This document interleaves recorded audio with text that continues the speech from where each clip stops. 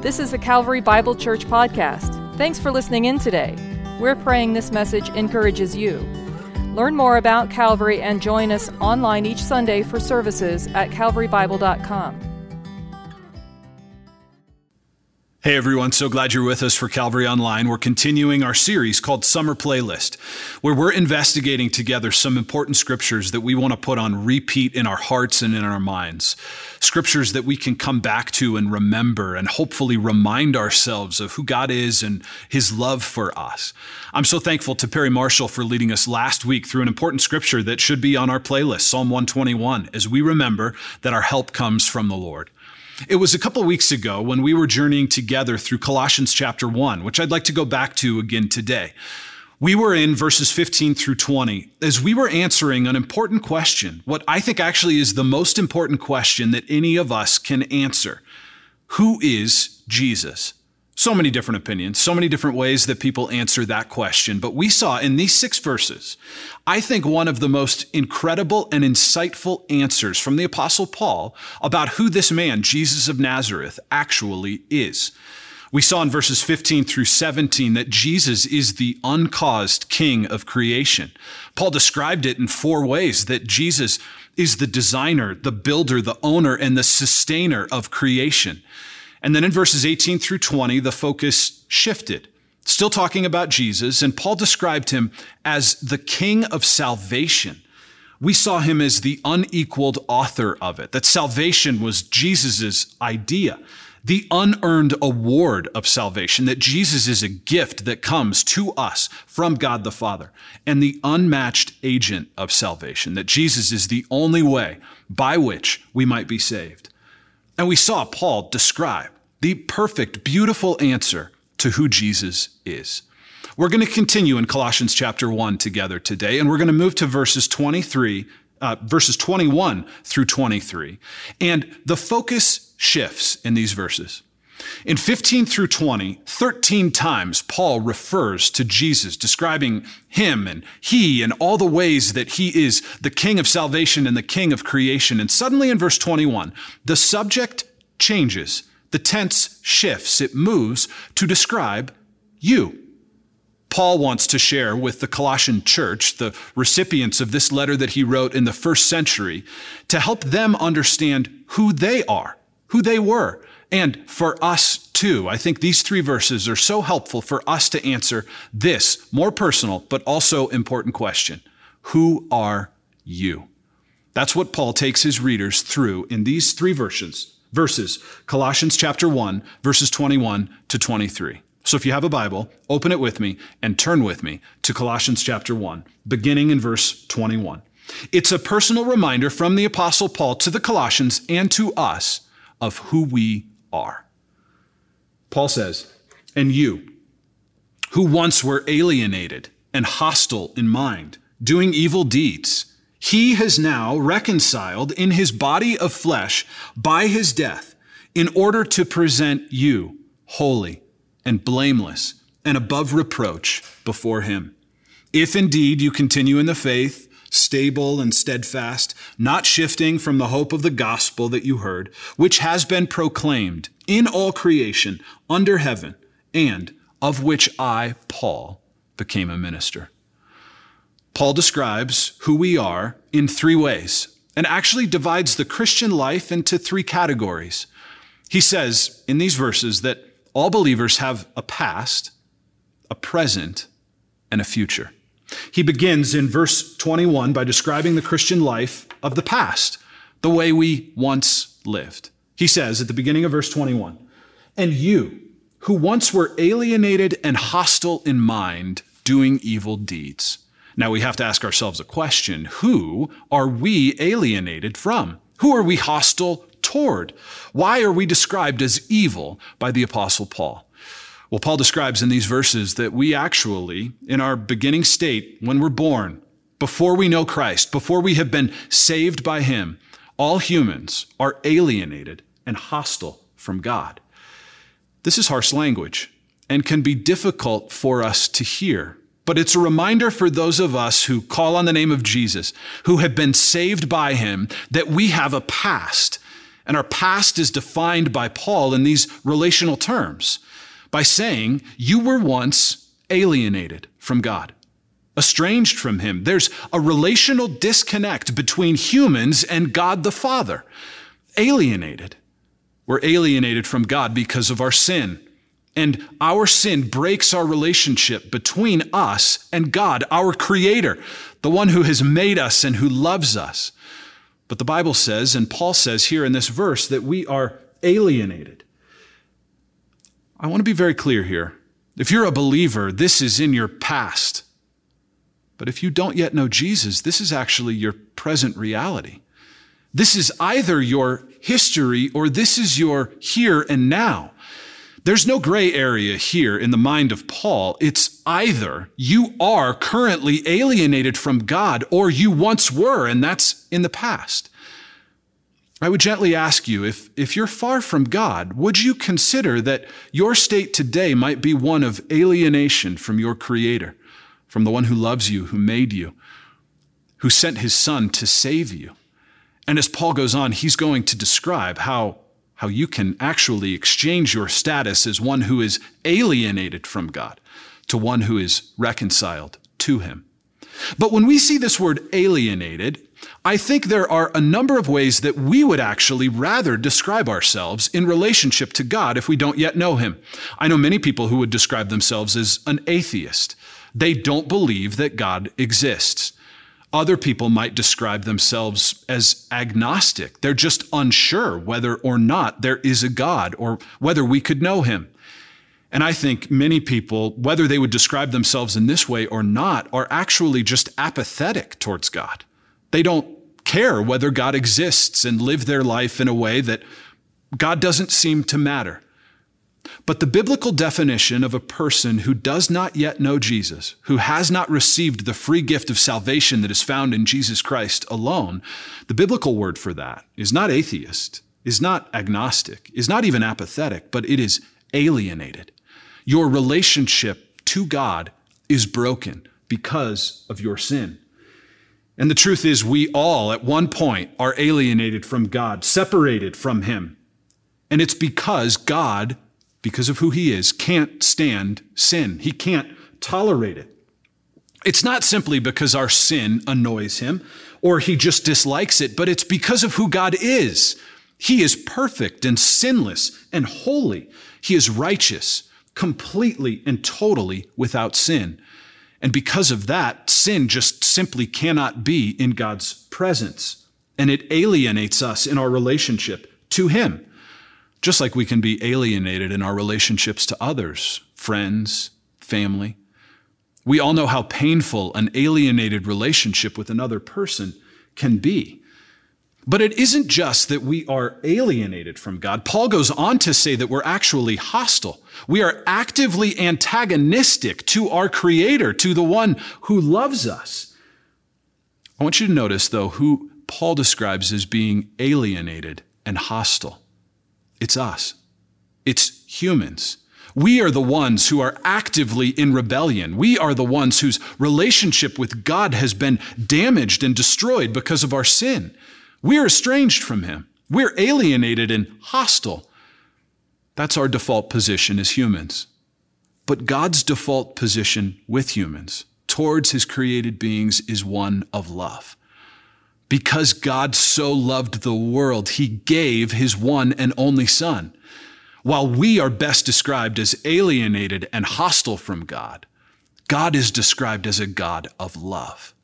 Now, we have to be careful here because the Bible, throughout the New Testament especially, is very descriptive of a characteristic of God known as his wrath.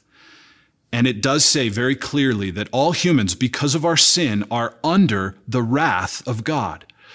But when we hear the word wrath, we think of like an irrational outburst from someone. We think of a person who just flies off the handle and is crazy, angry, uncontrolled. That's not the wrath of God. The wrath of God is his divine displeasure with sin. The reality that because of his character, because of his justice, because of his righteousness, sin cannot be in his presence and he cannot tolerate it in his creation. But it doesn't mean that God is irrationally angry. It means that sin must be dealt with. A penalty must be paid. And so therefore, sin must be punished. And the wrath of God is a conditional part of God's character that is a reaction and based on our sin. But God loves us. In fact, Jesus describes this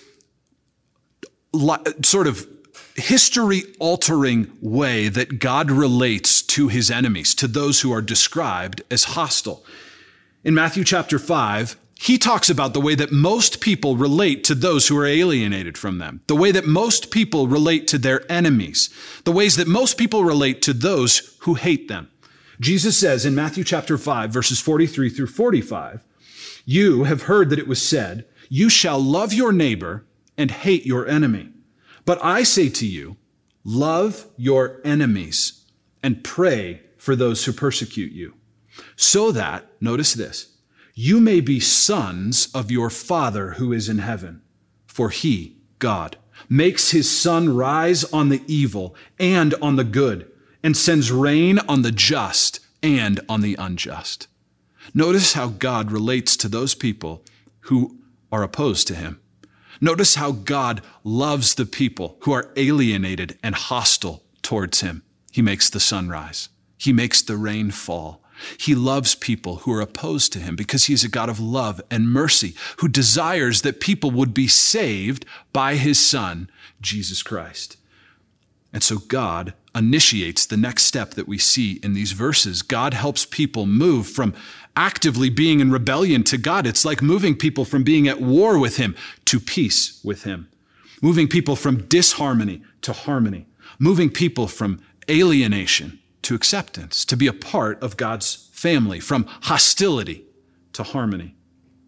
In Romans chapter 5, verse 8, the Apostle Paul says that God shows his love for us in this, that while we were still sinners, Christ died for us. While we were actively opposed to God, Jesus Christ died for us. He goes on to say in verse 21 that we were alienated and hostile in mind. Not just in our actions, but in our mind, in our inward being. This is such an important reminder for us that it's very possible, and Jesus confronted many people who were outwardly religious, but yet in their heart, in their mind, they were inwardly rebellious. They were hostile to God and his purposes.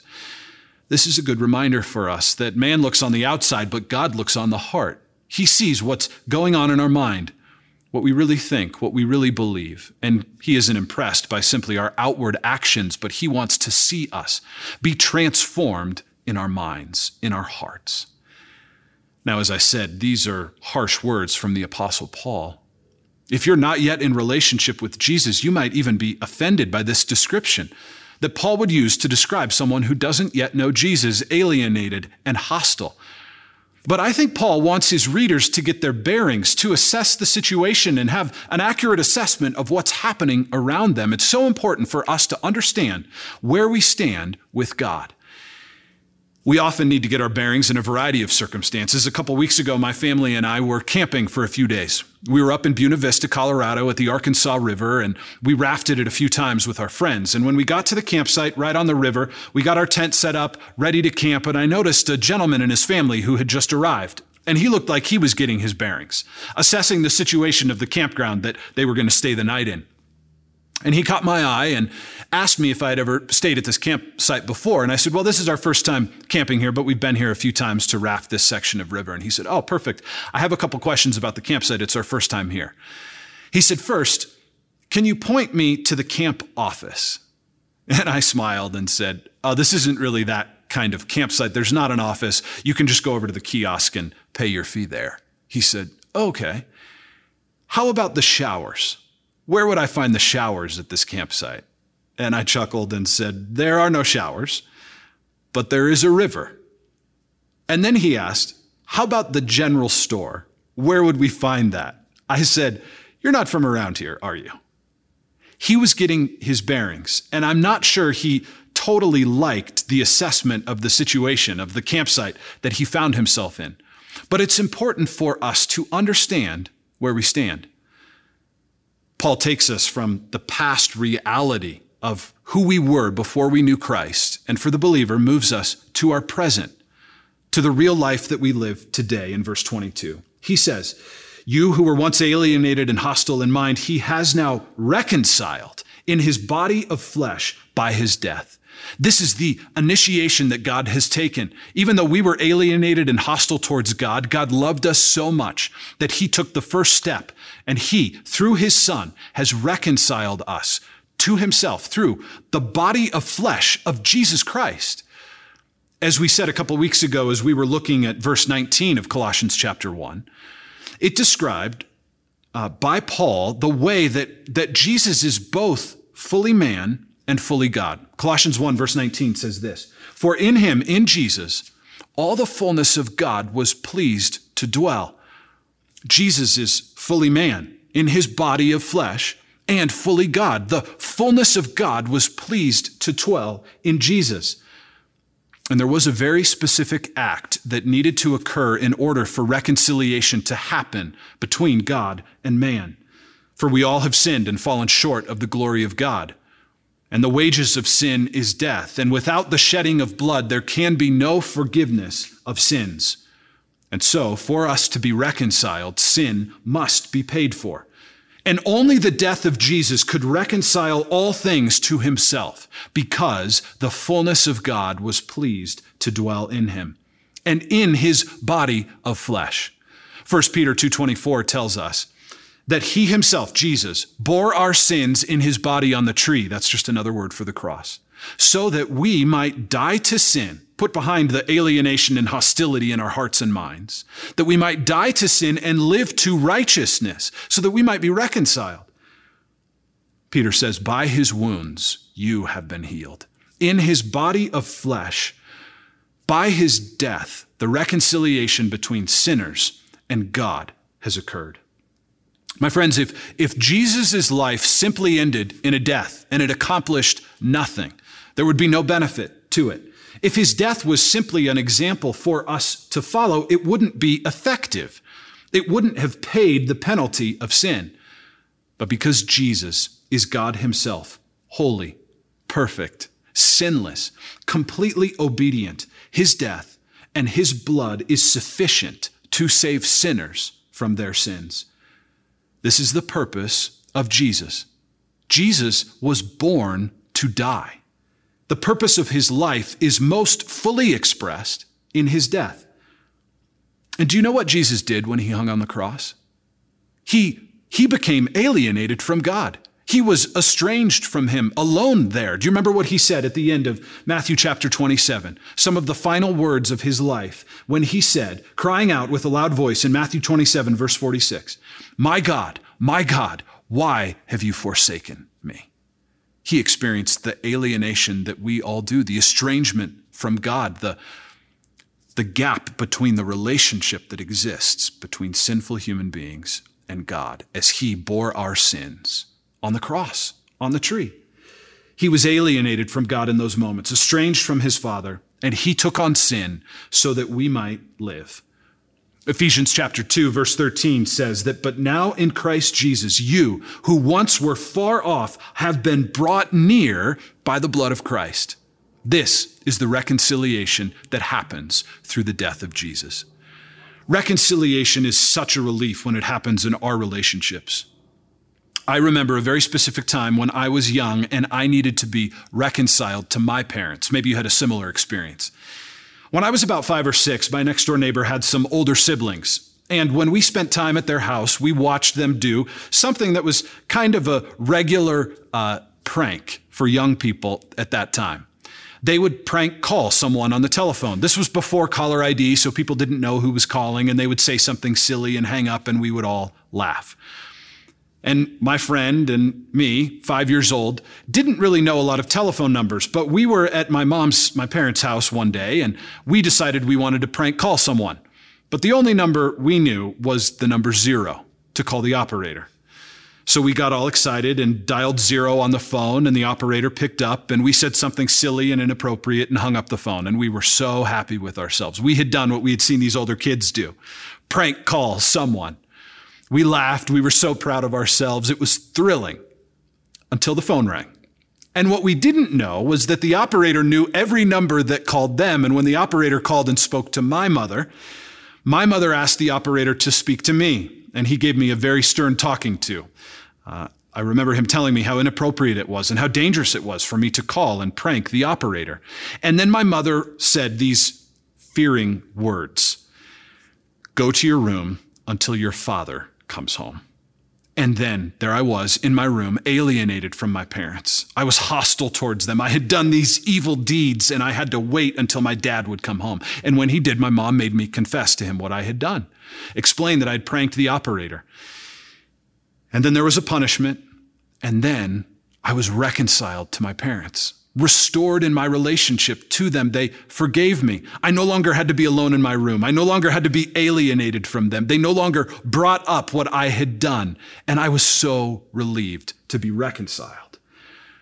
And that, for those of us who call on the name of Jesus, is our present reality, that we are reconciled to God. And then Paul goes on to describe our promised future at the end of verse 22. He says that one day Jesus will present you holy and blameless and above reproach before him. This is a picture of the last day when believers will stand with Jesus at our side before God the Father, and he will present us. This is our future, with Jesus right there telling the Father that we are, Paul describes it in 3 ways: holy, blameless, and above reproach. We, in that day, our promised future says that we will be holy. We will be without sin. We'll be set apart from it and all of its consequences. We'll no longer be captive to it or burdened by it, and we'll be confident to stand before God because we will be holy, free from sin, and cleansed from all unrighteousness. And we will be blameless, without spot or wrinkle. We won't be blamed by God. We won't be scolded or disciplined for what we have done in our past, but we will be blameless before him. And we will be above reproach. There won't be a record of sin. No one will stand up and read all the things that we have done, but we will be above reproach.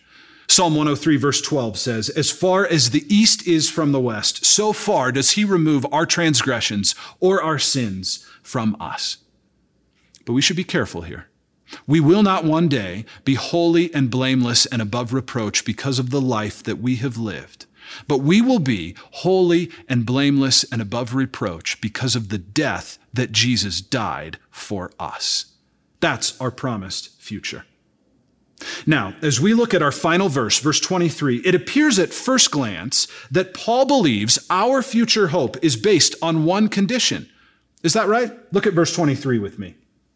It says, "If indeed you continue in the faith, stable and steadfast, not shifting from the hope of the gospel that you heard, which has been proclaimed in all creation under heaven, and of which I, Paul, became a minister."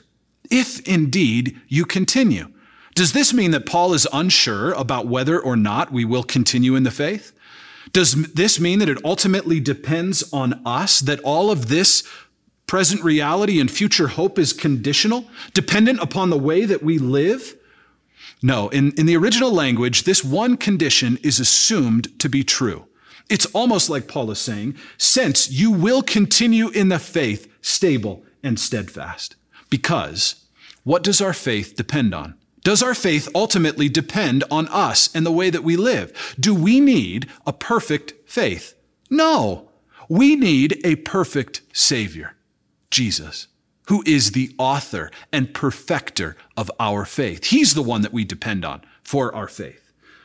And because our faith is in him, we will be stable and steadfast. This is like a building that has a firm foundation that's built on Christ. And he goes on to say that you will not be shifting from the hope of the gospel. I think as we look at verses 15 through 23, we see a beautiful picture of what the gospel is.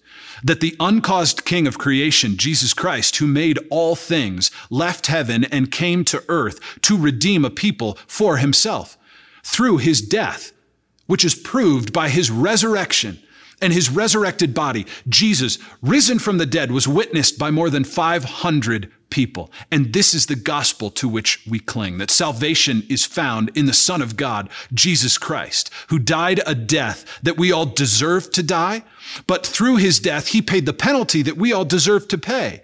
And for those of us who call on the name of Jesus, we can be saved. That is very, very good news. Paul goes on at the end of this to say that this gospel has been proclaimed to all creation under heaven, which that seems like a little bit of a stretch, right? This is written 20, maybe 30 years after Jesus has returned to heaven. Paul writes it from a prison in Rome, and he even talks about wanting to go to Spain where he can proclaim the gospel. So clearly, Paul knows that the gospel has not been proclaimed to all creation under heaven. It has reached a relatively small area. It's grown quickly, but it hasn't reached all places. I wonder if Paul says this because his confidence in the gospel going to all creation under heaven is the same kind of confidence that he has, that those who have called on the name of Jesus will remain stable and steadfast and continue in their faith. I think as we survey the history of the church over the last 2,000 years and look at where we live, many of us all over the world, we can say that Paul's bet that all creation under heaven would one day hear the gospel is a pretty sure one. We know there's still work to do. We know there are many places where the gospel still needs to be proclaimed. But as we look at the world and how the gospel has gone to so many places, we think that Paul's confidence in its spreading to all creation under heaven is a good one. It's a promise of God that the gospel will go to the ends of the earth. So, as we close, where do you stand? Are you living in the past? Or have you embraced Jesus Christ and now are living in the present as someone who has been reconciled to God? If you haven't yet called on the name of Jesus, I would urge you to do so now, wherever you are. You can ask Jesus to save you, to reconcile you back to God, and he promises that he will faithfully save you and forgive you from your sins. Even if you've known Jesus for a long time, I wonder if you might be living in the past too. Some of us carry so much shame and guilt from our past that we can't move beyond it. We think about it constantly, and it affects the way that we live today. But the gospel tells us that we don't have to live in our past. We no longer have to be defined by our sins, but that we, as followers of Jesus, can embrace the reality of who we are in Jesus. You have been reconciled, made new by his blood. And so you can live in the present as someone who is reconciled to God. And you can bank on a future hope, what's coming to you, the day when you will be holy and blameless before him, above reproach, without any record of sin. When we live as the people of God who have been transformed by his saving work, reconciled to him in the world, we share in this mission of reconciliation. Paul wrote to the church in Corinth in 2 Corinthians chapter 5, verse 18, and said, "All of this is from God, who through Christ reconciled us to himself and gave us the ministry of reconciliation." This is our calling in our day, to be the ones who share with friends and family and people that we come in contact with, that they can move from a past of alienation and hostility into a present beautiful experience of reconciliation with God. This is part of our calling as the followers of Jesus, as the church in this day, in this time, to be the ministers of reconciliation. Let's pray. Our Father, we thank you for calling us into your work of reconciling people to yourself. We pray for your help, God, as we do so. And I pray for any friend who might be watching today who does not yet know your Son, Jesus. I pray by the work of your Holy Spirit that you might reach into their heart and into their mind and exchange their alienation for reconciliation, and that you would give them confidence that they have a future hope that is found in Jesus Christ, one day to stand confidently before the Lord, holy and blameless and above reproach. We give you thanks and glory, God, for the work that you have done and you have accomplished through your Son, Jesus. We pray all this in his name. We're so glad you joined us today. If we can answer any questions about what it might mean to have a relationship with God and to learn more about his Son, Jesus Christ, we hope you'll reach out to us. We hope to see you soon. Until then, grace to you and peace from God our Father and the Lord Jesus Christ.